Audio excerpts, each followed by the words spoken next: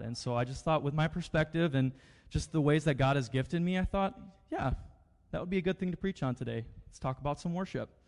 But I also want to do a little refresher. And remember that this summer we are in the Psalms. We are currently talking about the Psalms as a guide to life, be that a guide to praise, lament, thanksgiving, etc.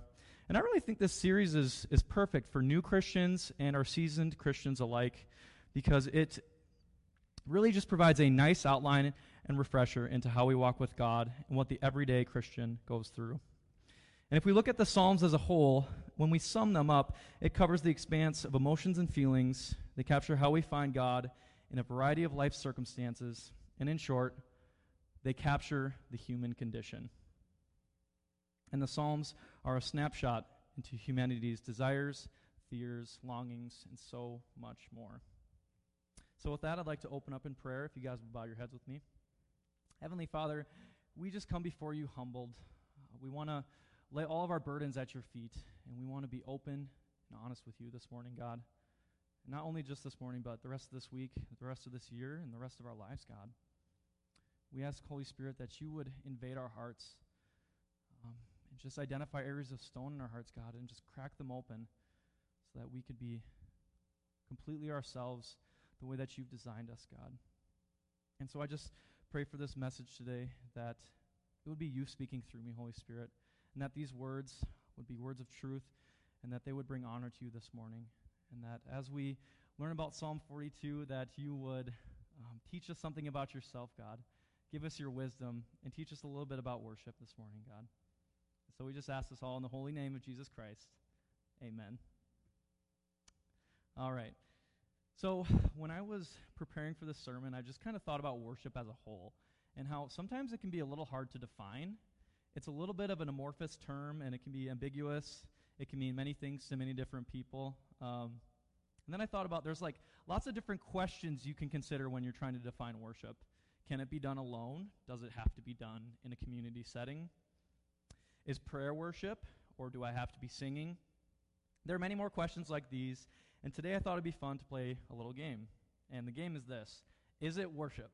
Okay, so I'm going to run through a few scenarios, and you guys don't need to speak or anything, but I want you to think, like, in your heads, you're going to define, is that situation, is it worship or is it not worship? And then we'll talk about it. So the first scenario is singing songs on Sunday to God. Is that worship? Some of you are saying yes. And I would agree. At its surface, it sounds like worship. But I think on a deeper level, there needs to be more than just singing words. You know what I mean? It needs to be deeper than that, and that you really have to be singing. So I'm going to give this one a yes. I think it's worship with an asterisk, because I think at a heart level, we really need to be singing those words and meaning them. All right, second scenario. A man watches football every Sunday, and his day is ruined when his team loses. Lament. Is that worship? I'm not calling anyone out here. Is it worship? I don't know. Actually, I do know. I would say that it's not worship. And here's why. Because on its surface, liking football isn't bad. Surprise. It can be a good hobby that's fun. It's, community building activity. And so I would say at its surface, it's actually not worship. Because really worship involves like giving honor to a deity. And again, at its surface, he just likes football. And in this case, I would say it could be worship if you're considering these players like some sort of God status or something like that. But again, liking football on its own is pretty benign stuff. All right, so third scenario. A husband loses everything to gambling, and he cannot stop fixating on the next time he will get to the casino. So a little bit different of a situation. So he's fixated on gambling. What do we think? All right, now that you guys have decided, I would say that this actually is not worship. This sounds to me more like addiction. Again, we talked about like elevating the status of a deity, honoring a deity of some kind. That's really not what's happening here. It could be worship depending on how they see it, but in most cases, addiction isn't worship. It's just someone who's caught in their sin, and we're all susceptible to that. And then lastly, we have this scenario. A woman trusts and has faith in her bank account as she knows that her security comes from money. What do we think? I would say that is worship, yes, because she's putting her trust and honor into money, and that's her source of security and faith. But it's not good worship, right? Like, I'm sure there's a feeling of, ugh, that didn't feel right in our Christian souls, because we know that that isn't true worship. Because true worship is of God alone, and He's a jealous God. He doesn't want us to elevate things that should not be elevated. And actually, this is considered false worship. And we remember that the Israelites practiced false worship when they worshiped the gold calf. So yeah, now that we've done those situations, that was more of a fun activity. And now I kind of want to transition into what does worship mean really? And I really don't want to talk about the semantics. While that is fun, I really want to get to the heart of worship, because that's where we want to start. We want to start with the heart and the soul, and we want to be aligned with God. And so when I was on the interwebs and I Googled what worship meant, I found a pretty fun definition. It says this, that worship is an act of religious devotion usually directed towards a deity. For many, worship is not about an emotion. It is more recognition of a God. An act of worship may be performed individually, in an informal or formal group, or by as a designated leader. So I thought that was pretty good. It's a really good starting place. And so that kind of fits in with our definition of there's, elevating the deity.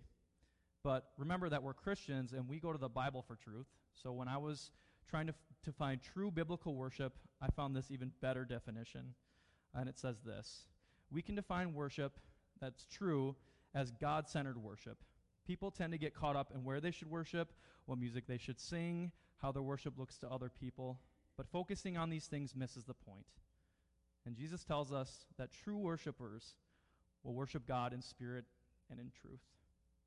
And that comes from John 4:24. And we will see that played out in the psalm for today, and that's Psalm 42. That we want to worship God truly, to worship Him alone, and we want to follow in the psalmist's footsteps today. And worship is certainly complex. We're going to be looking at Psalm 42 and how it perfectly encapsulates this God-centered worship. And it really just shows us a person or people who are really desperate for their God, for our God, and how they pour their very souls out to Him. And that in life we're going to have many difficult situations, but through that, God wants our honesty, and what really counts is our response to these hard situations. And that our response should be with Scripture, and it should be with honest praise of Him. So with that, let's go to the Word of God this morning. Please open your Bibles to Psalm 42, and I'd like to read the whole thing today, so I'll give you a second. Open up your Bibles or your iPhones. All right. So I'll go ahead and read if you guys can follow along. I think this is NIV, but it says this. The psalm is called, "Why Are You Cast Down, O My Soul?" To the choir master, a maskil of the sons of Korah. As a deer pants for the flowing streams, so my soul pants for you, O God. My soul thirsts for God, for the living God, when I shall come and appear before God. My tears have been my food day and night, while they say to me all the day long, "Where is your God?" These things I remember as I pour out my soul. How would I go with the throng and lead them in procession to the house of God, with glad shouts and songs of praise, a multitude keeping festival? Why are you cast down, O my soul, and why are you in turmoil within me? Hope in God, for I shall again praise Him, my salvation and my God. My soul is cast down within me. Therefore I remember you from the land of Jordan and of Hermon, from Mount Mizar. Deep calls to deep. At the roar of your waterfalls, all your breakers and your waves have gone over me. By the day, the Lord commands His steadfast love, and at night His song is with me, a prayer to the God of my life. I say to God, my rock, why have you forgotten me? Why do I go mourning because of the oppression of my enemy? As with a deadly wound in my bones, my adversaries taunt me, while they say to me all the day long, "Where is your God?" Why are you cast down, O my soul? And why are you in turmoil within me? Hope in God, for I shall praise him, my salvation and my God. I just think the psalm is very cool, and that's actually why I selected it today. But before the passage begins, I just kind of want to give you some backstory and some context. You see at the beginning of the passage, it says, "To the choir master, a maskil of the sons of Korah." I just kind of want to break that down for you because, I was a little confused when I was reading that. And upon deeper inspection into what that means, I kind of figured out who these people were. And the sons of Korah were a group of priests who were charged with the ministry of singing. They were basically worship leaders, the Korahites, and they were God's people. So they were in charge of leading the people in worship. And actually, 2 Chronicles 20:19 describes them in action. It says this: "The Korahites stood up to praise the Lord, the God of Israel, with a very loud voice." So not only were they worship leaders, but they were proud of their God. They would stand up, sing loudly, proudly. And in the same way, we want to do that as well, because we're proud of our God. We're excited to be Christians. It's a fun thing. We don't need to be all scared. We want to be bold. And furthermore, we look at this and we're told that this psalm is a maskil, which, looking into the meaning of this word, a lot of people have had difficulty translating this. So many translations just leave it as maskil. But when you look around, I found one interpretation that said that maskil means to make someone wise, or more specifically, that by singing the song, or psalm in this case, we are being instructed by the Lord, and he is bestowing his wisdom upon us. So I just thought that was super neat, that obviously we sing worship because we want to bring praise to our Lord, but there's a lot of things happening. Like in this case, God is giving us wisdom as we sing. That's super cool. But now that we've got some of that context out of the way, the first point I'd like to make today is this: embrace yourselves. Life is hard. Let that sink in. Life with Jesus is not walking through a field of daisies. And that's okay. I know there's a lot of bad theology out there, honestly, when it comes to, our walk with Jesus and just, blessings and things like that. But I just want to explain more about that and how it relates to the psalm. And I just want to say that it's going to happen where we go through very deep valleys in our life, and I'm sure many of us are going through them now, have gone through them in the past, or will go through them in the future. And the psalm, he is experiencing something very deep and very sorrowful. And I just want to just kind of read a few verses that really capture this. And it says in verse 3 that my tears have been my food day and night, while they say to me all day long, where is your God? So whatever the psalmist is going through is super intense, super sad, and it's causing him to cry for days on end. I mean, he's eating his tears. I mean, it's an exacerbated way of saying that I am sad, I am feeling deep, deep emotions. And on top of that, there are people that are mocking him for apparently his God not being there for him, which we know that it may look like that, but we know that that's not true. In verse 9 it says, "Why have you forgotten me? Why do I go to mourning because of the oppression of my enemy? My adversaries taunt me, where is your God? Why have you forgotten me, God?" I think that's a question I find myself asking from time to time, because we follow Jesus faithfully. And sometimes we pray over and over again and we wonder, why have you forgotten me, God? Your servant who loves you, who prays to you, believes in you, serves you. Have you forgotten me? So I know it seems like a simple point, but just remember that life with Jesus is difficult. That's just how it is. But man, I watched a sermon on YouTube that said that if I follow Jesus, I'm going to get a Ferrari and a yacht, and I'm going to be rich, and I'm going to have everything and all the blessings in the world, and life's going to be good. That's not biblical. It's not. Look at this psalmist. He doesn't have a Ferrari. He's going through something. The psalm doesn't say what he's going through, but by his words, he is experiencing deep sorrow and hard circumstances. So suffering is going to happen, but remember, God is not to blame. We don't blame God for life circumstances. Even though that's our natural inclination, that we're going to want to blame God. Why did you do this to me, God? But I really want you guys to remember this scripture because it's something that I pray about all the time. And it was a theological correction that I really needed.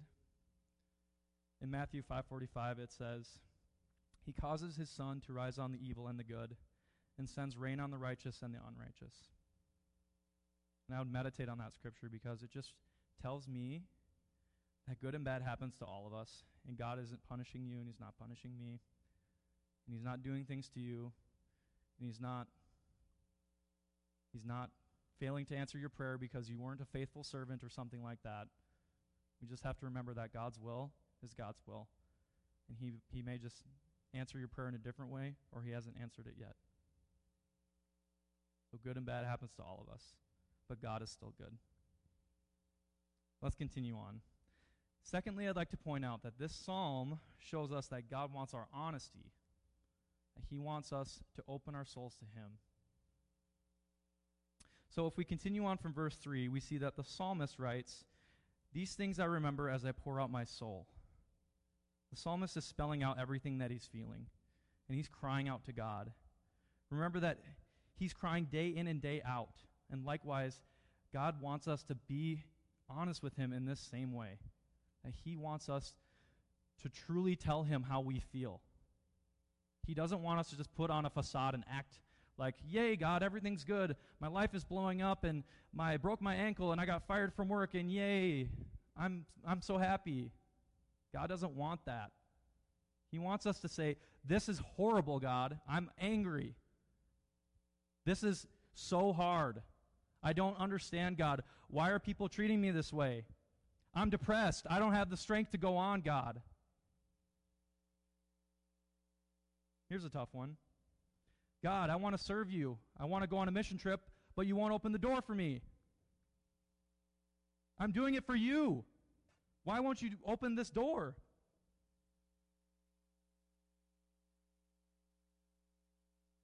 We don't want to just pretend that everything is fine, because sometimes it's not.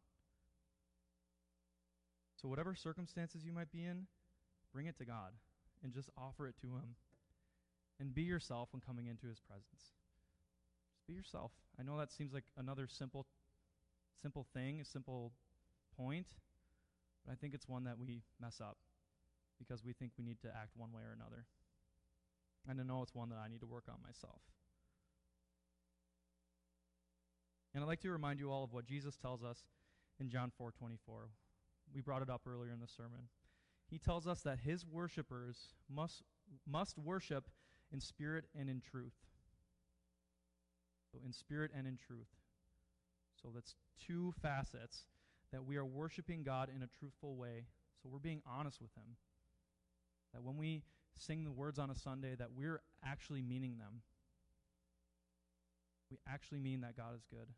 And we will bless his name in the darkest of circumstances when the sun's shining upon us. We truly want to mean those words when we sing them. And then worshiping in spirit, just feeling that praise in your very soul and letting the Spirit pervade you as you sing those words and not just blindly going through the motions. So that's what I want to encourage you guys to do at the end of service, is to really just do that today. Practice that. If you're having some tough emotions, just pray before the song, give those to God, and then as you sing these words, really mean them. And close your eyes, raise your hand if you feel comfortable doing that, and really just practice what it means to worship in spirit and in truth. And then lastly, the psalmist shows us that being at this emotional state is not the end. God doesn't want us to just be a bunch of muckrakers. He doesn't want us to just say, my life is awful. He wants us to launch from that point and respond with the Bible and God's truth. So when life circumstances are hard, I respond with God's character and biblical truth. We've already discussed that whatever the psalmist is going through is pretty bleak. But if we look past his crying out, we see that he responds with hope in God. It says this in verse 5. Why are you cast down, O my soul, and why are you in turmoil within me? Hope in God, for I shall praise him again. He is my salvation, and he is my God. My life is hard, but he is still my salvation. And this is how we should respond to our grief, our anger, our discontentment, our misunderstandings. We say, God, we're angry, but you are good. God, I don't understand this. I don't know why you're leading me this way, but you are a lamp to my feet, and you guide my footsteps. We say, Jesus, I am being persecuted for my faith, but you say that you are blessed when we are persecuted in your name. And we declare to ourselves, we give ourselves some self-talk when we're down, and we say, why is my soul cast down? Jesus died for my sins. A perfect man who was also God went to the cross, paid it all for me, a broken sinner. So you know what, Jesus, I'm going to hope in you.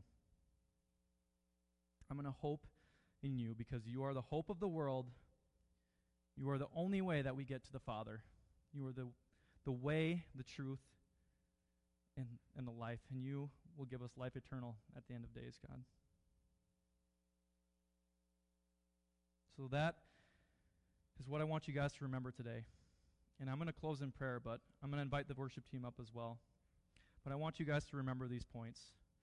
And I want us to follow in the psalmist's footsteps.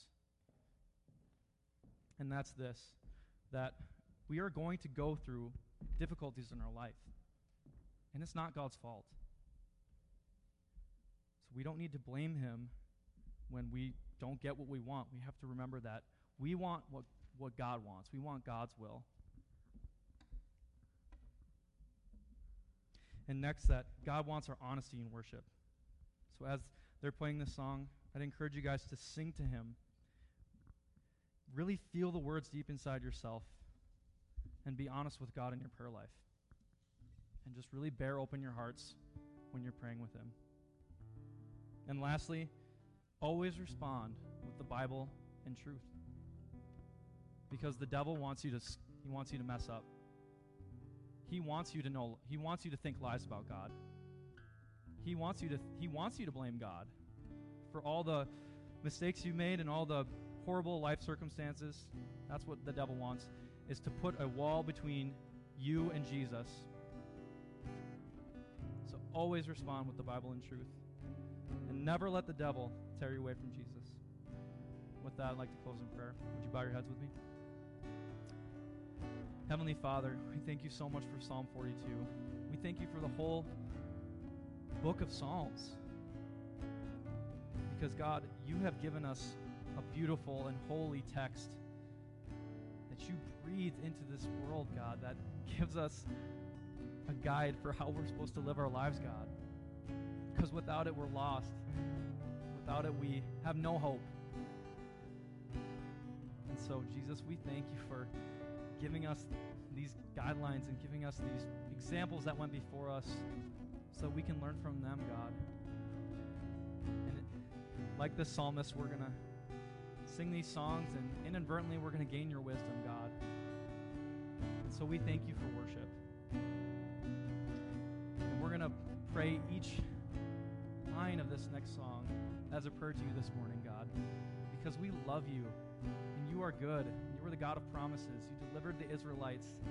God, you sent your son Jesus to us. You've done so much good for us, and you're a good Father. So we pray this all in the holy name of Jesus.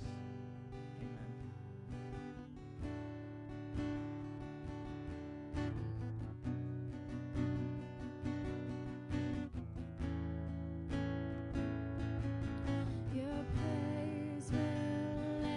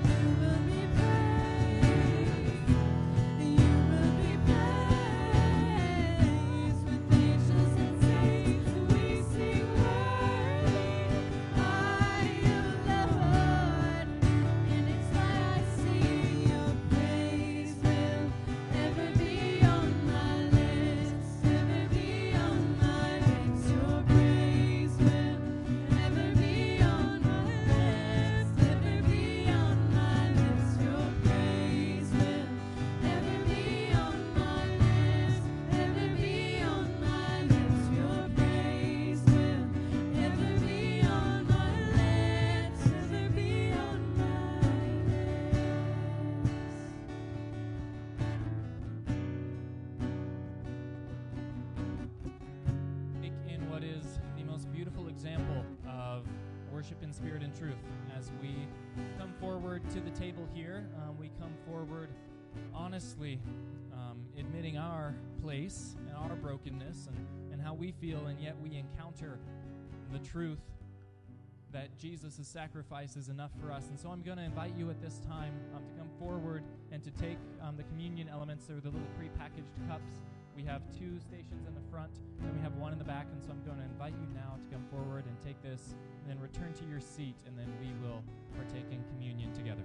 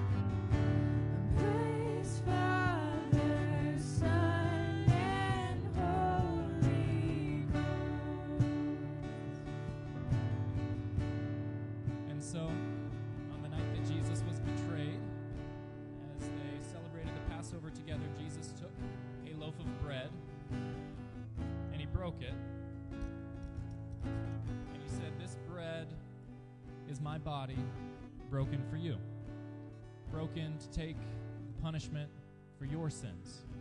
And so would you eat this as a testament of Jesus' body broken for you? Let's take together.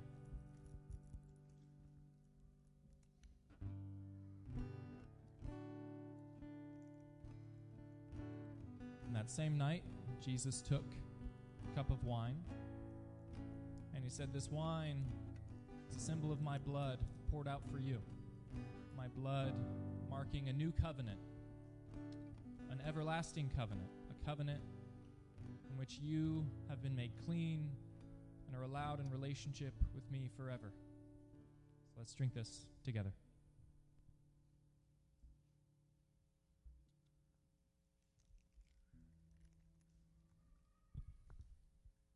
Jesus, thank you for your sacrifice. Thank you for taking the punishment for our sins on yourself, for your body broken for us, in supplying for our every need. We thank you for being the bread of life. And Jesus, we thank you for your blood shed for us, for this new wine out of dirty water and making us clean in a way that we could have never made ourselves clean. Because of your sacrifice, God, we just praise you.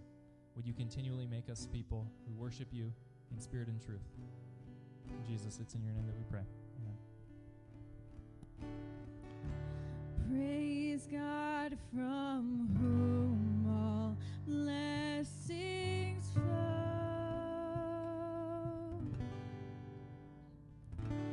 Praise him, all creatures here below.